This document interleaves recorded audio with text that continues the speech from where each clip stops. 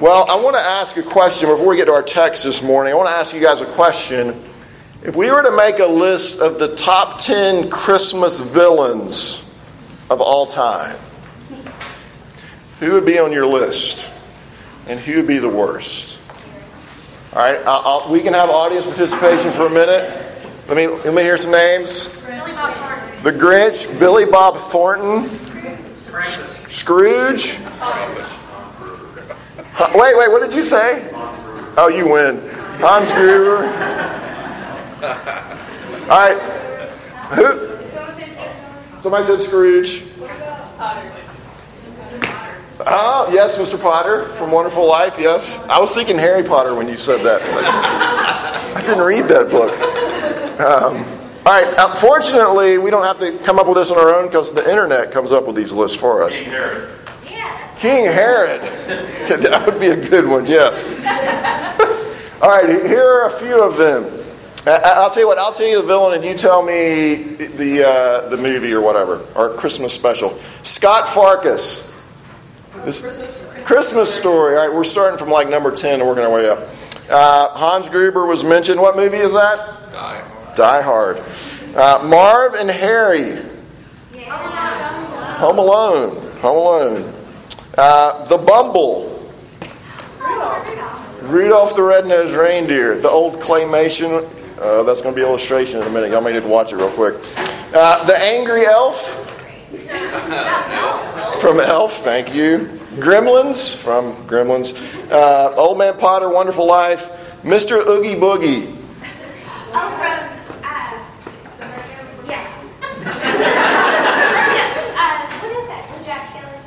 Somebody said it. Nightmare Before Christmas. Yeah, I didn't know that one. Y'all are good. Ebenezer Scrooge, Grinch, Santa from Bad Santa. I don't encourage you to watch that. And then a couple of honorable mentions that I just sort of enjoyed. Burgermeister Meisterburger. Santa Claus is coming to town. And then my favorite, and if you get this, we're going to give you a prize at the party tonight. I don't know what it is. The Martians. What in the world? I don't know. We got to figure it out. Well, actually, you didn't get the name quite right, so I don't know. We'll talk to the judges. The technical name is Santa Claus Conquers the Martians. Well, we'll give it to you. John says no. I think you should all try to watch that movie at some point. I have no idea what it is. We are in a series that I've entitled Christmas Through the Eyes of the Apostle Paul. I know that's not very catchy, but that's the name of the series. So the question then I want to ask is, who would Paul say is the greatest Christmas villain of all time? All right, who would the Apostle Paul say is the greatest Christmas villain of all time? What do you think he would say? I think he would say, I am. Not me, Justin. But I think Paul would say, I myself am the greatest Christmas villain of all time. Now, why in the world do I think that he would say that? We're going to have to read this to find out. So, 1 Timothy chapter 1, beginning in verse 12, this is God's word. I thank him who has given me strength, Christ Jesus our Lord, because he judged me faithful, appointing me to his service. Though formerly I was a blasphemer, persecutor, and insolent opponent. But I received mercy because I had acted ignorantly in unbelief, and the grace of our Lord overflowed for me with the faith and love that are in Christ Jesus.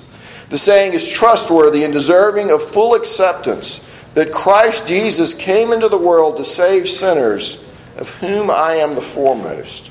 But I received mercy for this reason, that in me, as the foremost, Jesus Christ might display his perfect patience as an example to those who were to believe in him for eternal life. To the King of the ages, immortal, invisible, the only God, be honor and glory forever and ever. Amen. Let me pray for us. Father, we do pray now for your blessing to attend the preaching of the word. Holy Spirit, would you come and enable my words and enable our hearts that we might hear and believe. We ask it in Jesus' name. Amen.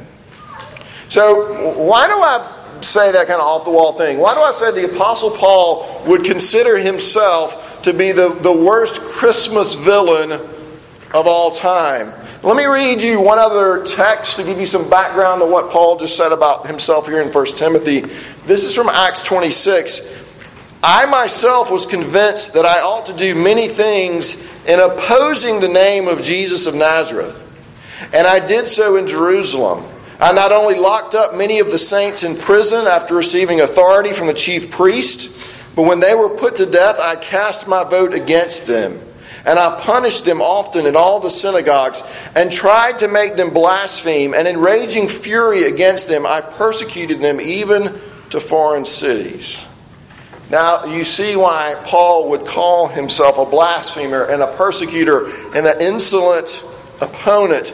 Prior to his conversion, the Apostle Paul did everything in his power to wipe out, to destroy Christianity. If the Apostle Paul had had his way, there would be no Christmas celebration. If the Apostle Paul had had his way, we would not be celebrating Christmas here today. So you can understand then why Paul, even though he was a strict Jew, even though he was diligent about keeping the law, you could see why he considered himself the foremost or the chief of sinners. And perhaps he would have considered himself the greatest of Christmas villains as well. But we do have Christianity. We do have Christmas, thankfully. Paul didn't stamp out Christianity.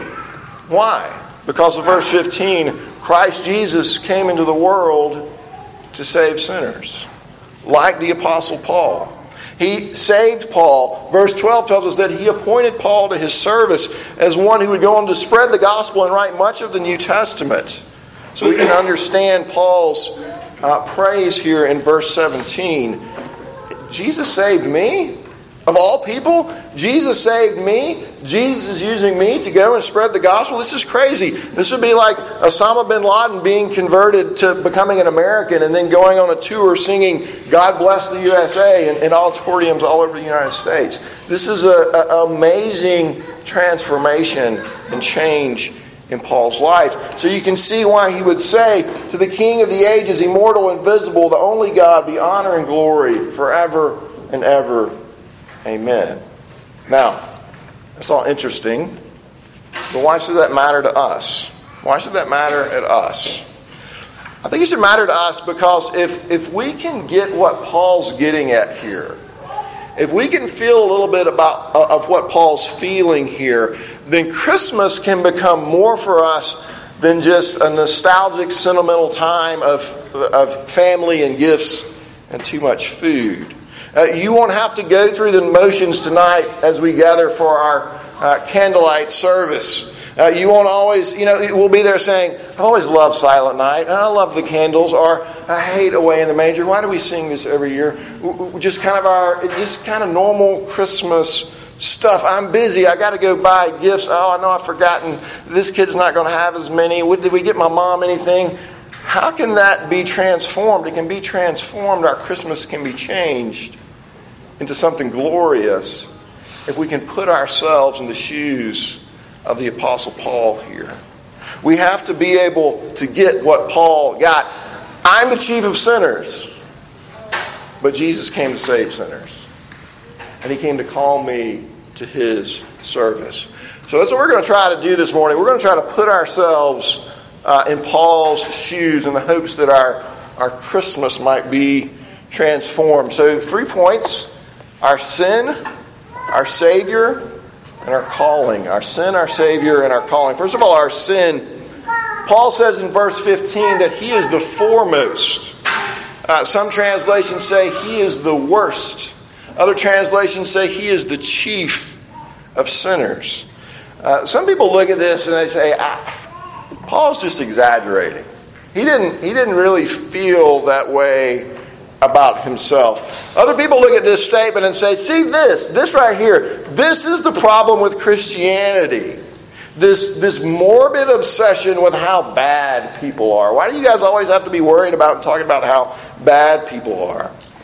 Tim Keller tells a story of reading a book review. I think it was in the New York Times several years ago. It was a book review of St. Augustine's book, Confessions. Now, a little backstory to this. St. Augustine was one of the greatest theologians of the early church. He lived in the 3rd and 4th centuries.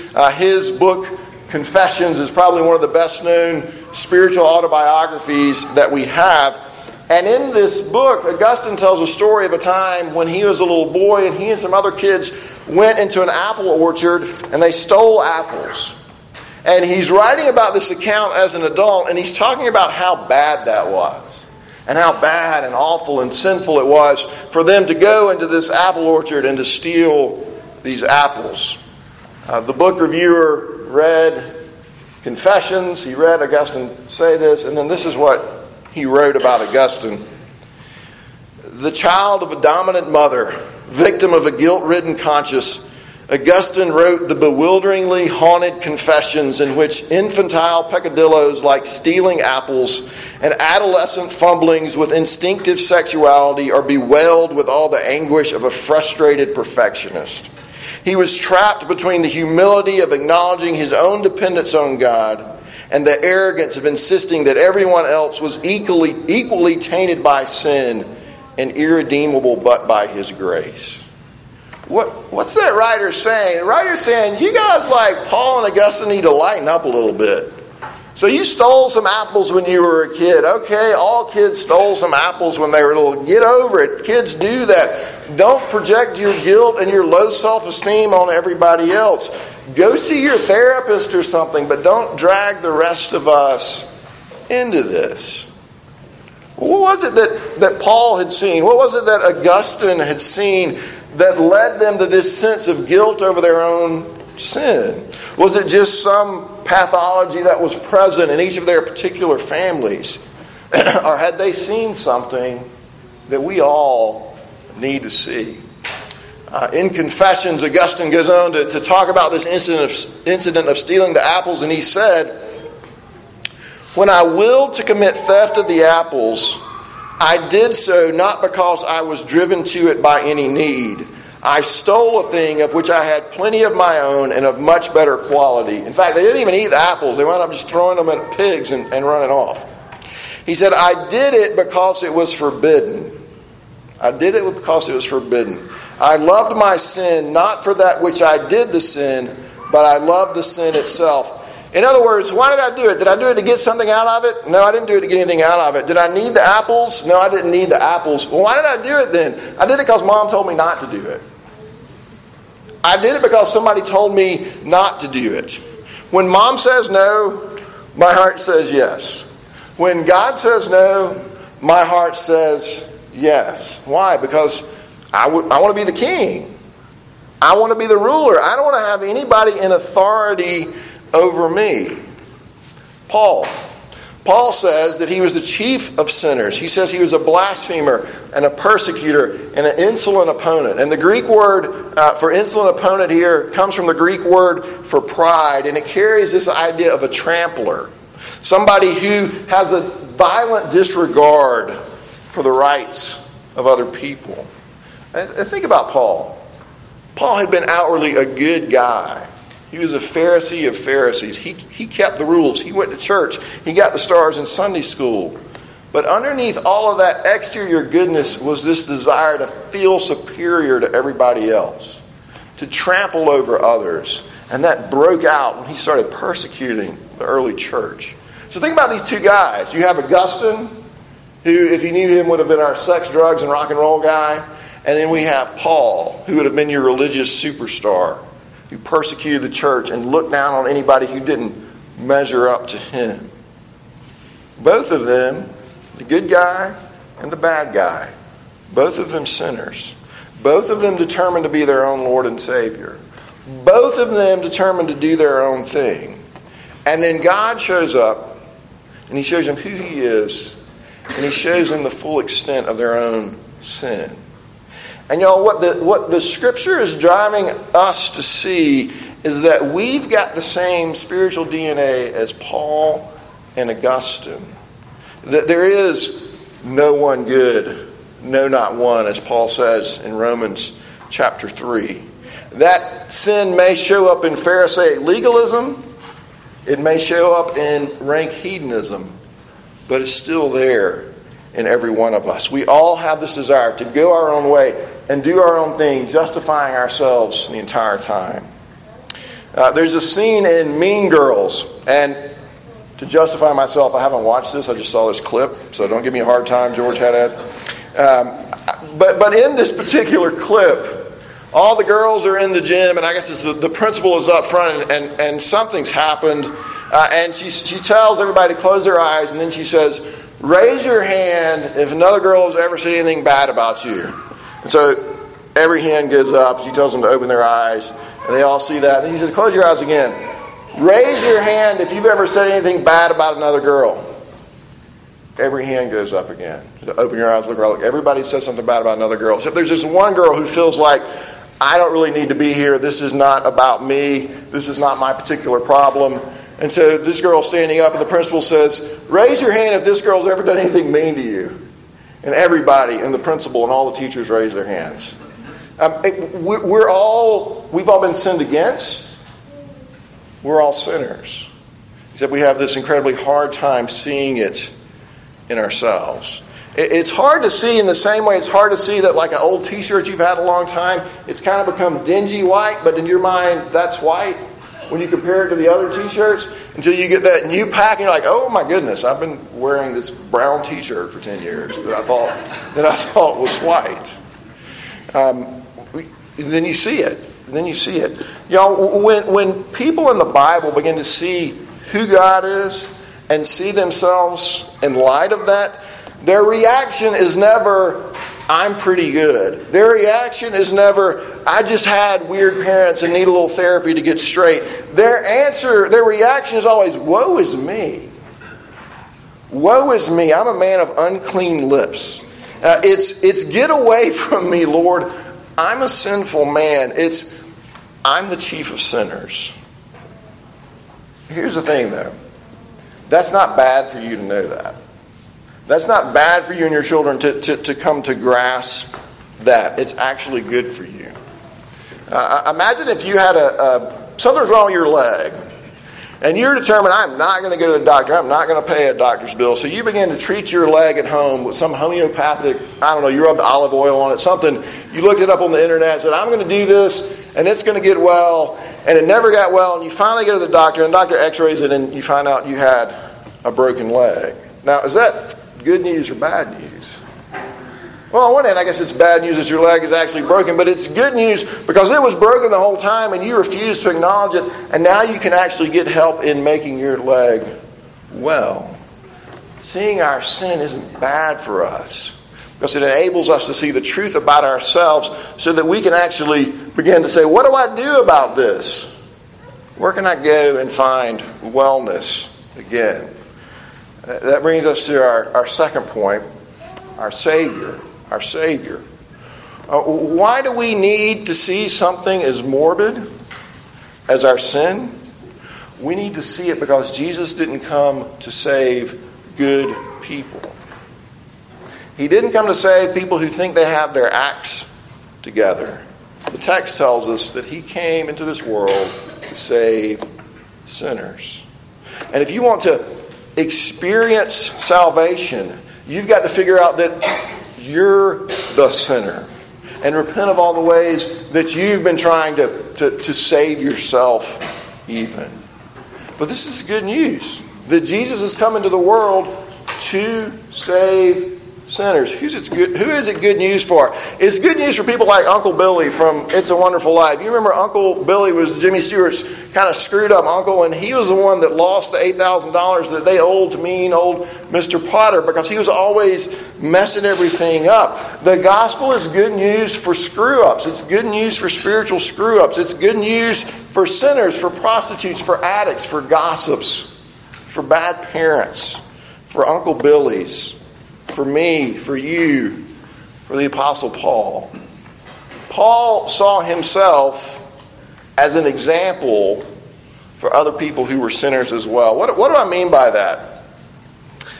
When Paul in Philippians 3 is talking about kind of his spiritual resume and how good he was, he lays all that out. Everything he had done, how often he'd been to church, all that. He lays all that out and he says, all that's rubbish.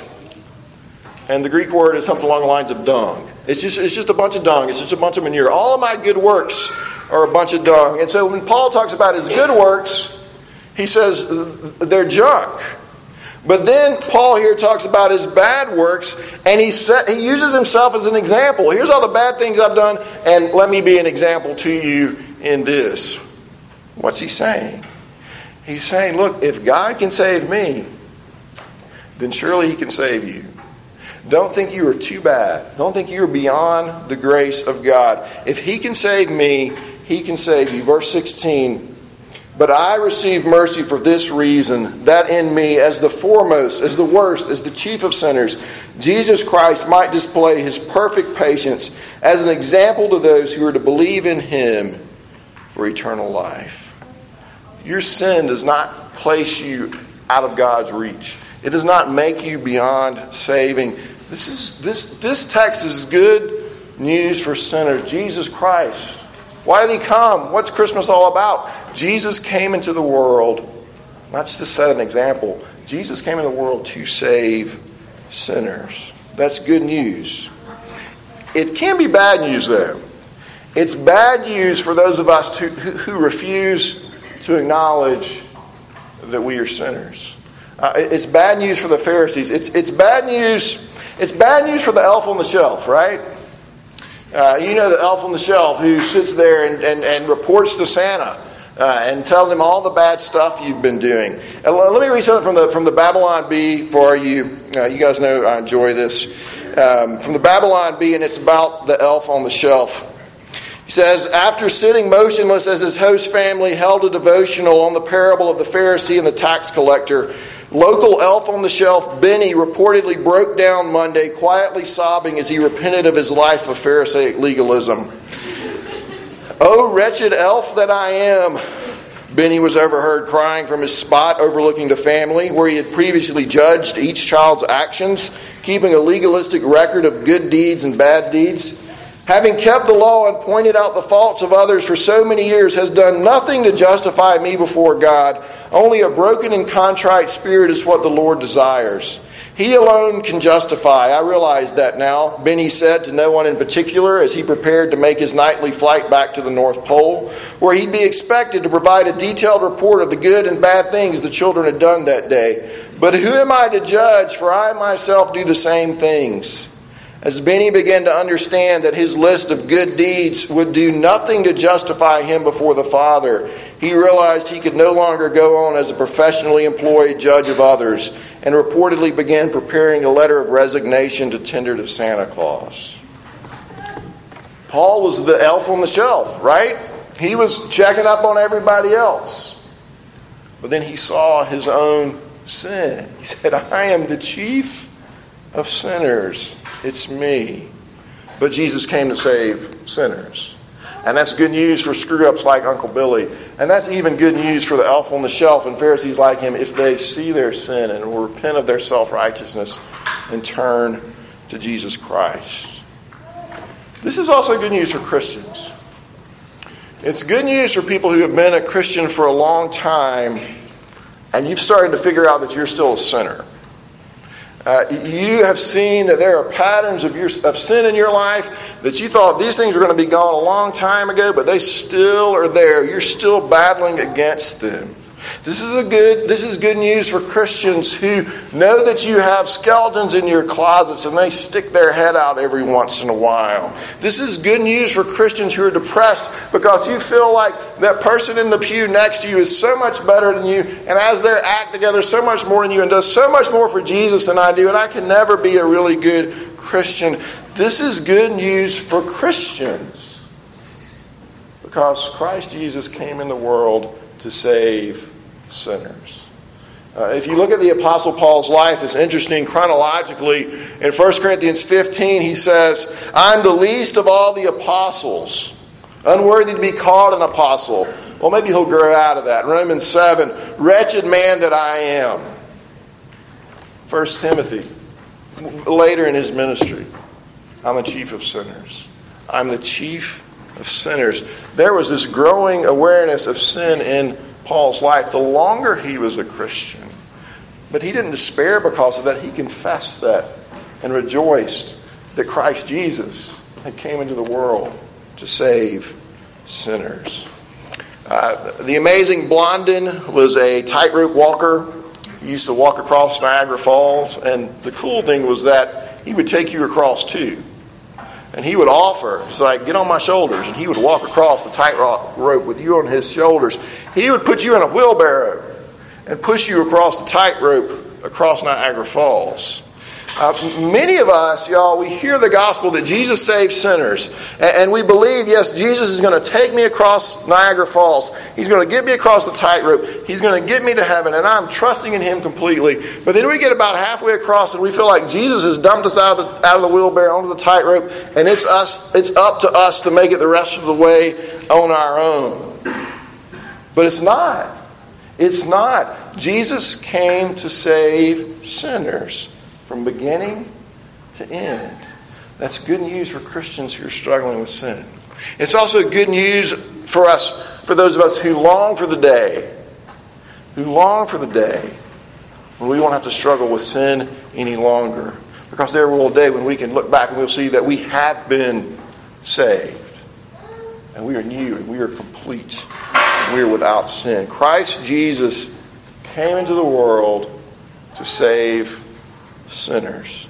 And so if you're a believer in Jesus Christ, there is a sense in which you have been saved the moment you placed your faith in Jesus. There is a sense in which you are being saved, and there is a sense in which you will be saved in the future. And let me explain that a little bit. And all of that, have been saved, are being saved, will be saved, is sure and certain because of what Jesus Christ has done. We've got a swimming pool at our house, and every year I have to go out and I have to shock the pool. Those of you who don't know what that means, it means you go to the swimming pool and you pour about 20 gallons of bleach into the swimming pool. And what happens is that bleach gets rid of all the organic contaminants in the water and clears it all up and makes it sparkly. But at the moment I pour that bleach into the pool, that pool has been shocked. It has been shocked. But there's also a sense in which, well, it hasn't done all the work of cleaning up the pool yet. So there's a sense in which that pool is being shocked. And those contaminants are slowly being done away with. And there's a sense when you get to the end where you can say it has been shocked. Because it's clear and there's nothing bad left in it. That's a picture, I think, of our salvation. We have been saved. We are being saved. Although there is still sin in us. And one day we will have been saved. We will be spotless and clean because of what Jesus has done. Jesus saved you. He is saving you. He is cleaning you. And one day you'll be totally clean and without sin. You know who does all that? Jesus does. Christ came into the world to save sinners. Jesus does that. Christ came into the world to save sinners. Our sin, our Savior, and then I'm just going to say this quickly, our calling, I'm not going to elaborate. Jesus, if you're a believer, He has saved you from your sin and He has called you, He has appointed you to His service right where you are. As a mom, as a dad, as a student, in your occupations, He's appointed you to go and serve Him by loving God and loving your neighbor the way He's particularly wired each one of you. So, we wrap up with this. 3 things I want to say in closing. This is not, if you get this, my sin, my Savior, my calling, this is not a formula for low self-esteem. This is a formula for biblical self-esteem. This tells you that you are more sinful than you could ever imagine, but that at the same time you are more loved than you could ever dare hope. This is a formula that will help you move out into the world with boldness and with humbleness at the same time. I am a sinner, but I'm also loved and treasured by God. And so I can move out into the world with confidence. Secondly, this actually tells you how to share your faith. We've talked about sharing our faith over Christmas. It's something believers struggle with. Paul is an example. He says, I'm an example of what God does. You and I are examples of what God does. Of God being patient and kind and merciful to sinners. See, let me encourage you, as you go out and try to share your faith, your job is not to go out and tell other people how much they need Jesus. Your job is to go out and to show other people, to tell other people how much you need Jesus. How much you need Jesus. Wes Simmons is the campus minister at Auburn University. I've read this before. I want to read a snippet again. He says, "What if evangelism really is more about sharing than convincing? More about being vulnerable with our brokenness than being so quick to point it out in others? When you are willing in humility to first share with someone about your brokenness, your heart idols, and your own need for Jesus, they are much more likely to be drawn into a conversation than if you just start the conversation by asking them why they should be allowed into heaven one day. We want to give people space to put their guard down for a few minutes, not provoke them to put it up. We want to give them space to hear about Jesus." He says, assuming a prior relationship, if the person is a friend or coworker, you might say, "I was wondering if it would be okay for us to meet for coffee sometime in the next week or two. I would like to tell you my story about why I need Jesus and why I think the gospel is surprisingly beautiful." He says, "Usually I share my own story, talking in appropriate ways about the idols of my heart and my struggles with sin. I talk about how the gospel of Jesus applies to those idols and what the calling to repent and believe the gospel looks like in my life. 8 out of 10 times people end up at some point saying something to the effect of, 'You too? I thought I was the only one.' They begin to share a bit about their own lives and even their own brokenness. They begin to reveal their own sin and need for Jesus, even though they might not understand it fully. They are opening up because you have given them an invitation." Now, this is a pattern for our evangelism, to show and tell other people how much this is why I need Jesus, because I'm the chief of sinners. And then thirdly and finally, if you take all this in, if you believe this, you get to really celebrate Christmas. You get to really celebrate Christmas. You get to be absolutely amazed. In the closing scene of Rudolph the Red-Nosed Reindeer, and you'll have to go watch this if you haven't seen it, but Bumble is the abominable snowman. All right, he's the villain. He's the Christmas villain in this movie. And Herbie the dentist, or whatever the dentist's name is, takes his teeth out, and Yukon Cornelius pushes the abominable snowman over the cliff, and you think they're gone forever. And then in the very last scene, Rudolph and everybody's all dancing around in Santa's workshop, and Yukon Cornelius comes dragging the Bumble into the middle of the workshop. And everybody is terrified. Why in the world are you bringing the villain into the middle of Santa's workshop? And then the Bumble stands up, and he takes the star that goes on top of the tree that none of the Santa's little elves can reach, and he takes it and he puts it on top of the tree. The villain has been rescued, he's been redeemed, and he's been given a job to do that nobody else can do. If you're a believer in Jesus Christ, you're the Bumble. You're the villain. I'm the Bumble. I'm the villain. But I've been rescued by God's grace. I've been saved because Jesus came in the world to save villains. He came to save sinners. And He's appointed me to His service. And He's given me works to do that He's given nobody else to do. So go and do those. And celebrate God's grace to you at Christmas. Let's pray. Father in heaven, I do pray that we would be able to see both of these great truths. That we are, each one of us, the chief of sinners, and our sin is great. But Christ Jesus came into the world to save sinners, to love us, to appoint us to His service. Help us to believe this and to be amazed, to be thankful, to celebrate, and to give you praise. We ask it all in Jesus' name. Amen.